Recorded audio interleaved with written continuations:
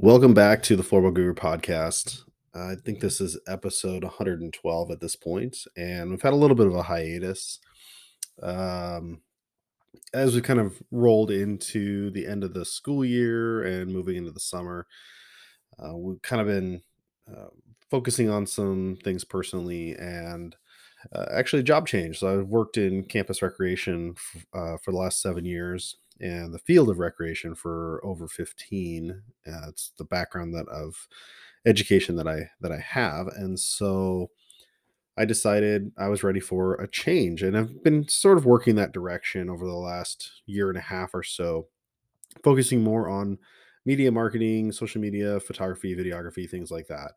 In that time frame, I started a second business and have been focusing on how do I provide value for marketing, and really found a passion with photography, videography, things like that, where I've been able to go to a couple national events and a variety of other sporting events, motorsports, things like that, to kind of capture and cover those things and then start to develop content around that. So I've been doing a lot of different things, and then we also finished the school year with on a really high note as far as floorball is concerned, where we had around 45 kids signed up for classes.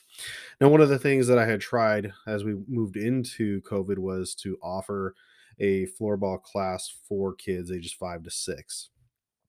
Traditionally, I had basically broken it between the ages of 7 and 13, with a lot of success. And I know when we had done that winter of 2020, we were doing we had actually doubled. We were like 22 kids in one of the classes from that like 7 to 9 age range, and I wanted to add a 5 to 6 because there's not a lot of things offered in my area for that. So I still wanted to be able to provide something. And there's a lot of challenges when you're looking at that younger age group, because when you're hitting that 4, 5, 6 age range, you're going to have a really wide development range on where the kids are. And needless to say, those age groups are going to be a bit more squirrely than some of the other older ones. Not to say that the older kids aren't just as squirrely in that 7 to 9 range, but you're really not always sure kind of where the kids are developmentally, where they are. Have they touched the stick before? Do they know how their body moves? Do they understand some of these things? And so it really emphasizes a need to make sure that you have a plan and that you try to stick to that plan, but also be willing to throw that plan right out the window and start over again. And that's that thing when you're looking at how do you set up your class, how do you schedule, how do you plan ahead, have extra games, do you know, or can you recognize when things are kind of all falling apart, and do you know how to pivot in an effective way? And I have found that having that structure really helps. And it's a mix of knowing how to explain things quickly, concisely, and then get going. And if you have to come back and regroup, great. And if it doesn't work after that, that's okay. You just kind of move on. And one of the things that I found probably became that group's favorite activity, which I wasn't sure how it was going to go, was the numbers game. So if you know the numbers game, you don't know the numbers game, basically take your group, split it in half. Give each person a number 1 through however. So for me, I had like 1 through 6. So about 12 kids, 1 through 6, each kid has a number. So one group they're 1 to 6, the other group 1 to 6. And then what you do is get them off the field. I typically have them find a line as the boundary, and I keep them apart and basically just say, okay, if when your number is called, you go onto the field and you try to score. You can The really fun thing with this is you can get the kids that are not playing to cheer on the others, but you can put the kids that are playing into a variety of different scenarios. So you can be 1v1, 2v2, 3v3. And then at some point, I always throw everybody in there. And it can be a little bit chaotic, but it at least gives the kids that idea of you have space initially. So what do you do? And you have that offense to defense transition. But then you also have you know, the idea of when everybody's playing or if there's more than one, how do we find that open space? How do we move into that open space? And we start actually teaching the game and how do we play? It's not just everybody runs after the ball and those kinds of things. And so that's part of a bigger process when we're teaching about positional play. How do we move through the field and things like that? So that game ended up being probably the best game for that group. And I was not sure they would be able to handle it.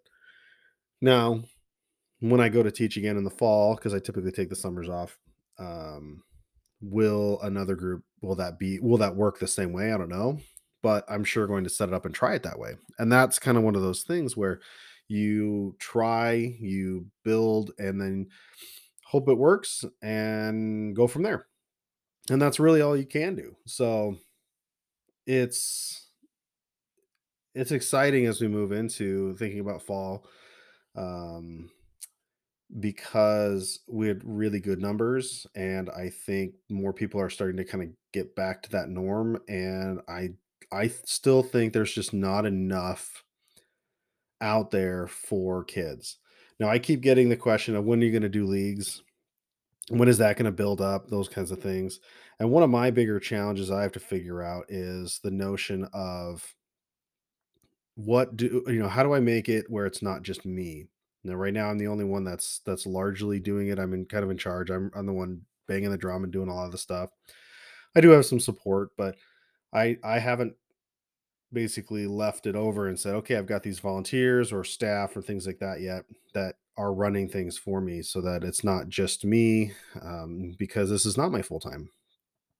And I do a lot of different things. Want to spend time with my family, so I don't want to give up too many weekends, or I've already got weekends planned because of work and other things that I don't want to maximize or stretch myself too thin. And so I've largely focused on the instruction and doing the classes. I have a lot of fun with that, and I think the kids that are able to come really enjoy it. And if I can figure out that how can I pass it off to somebody else so that somebody wanted to do a league, I'll support the league. I just don't want to be the one to run everything.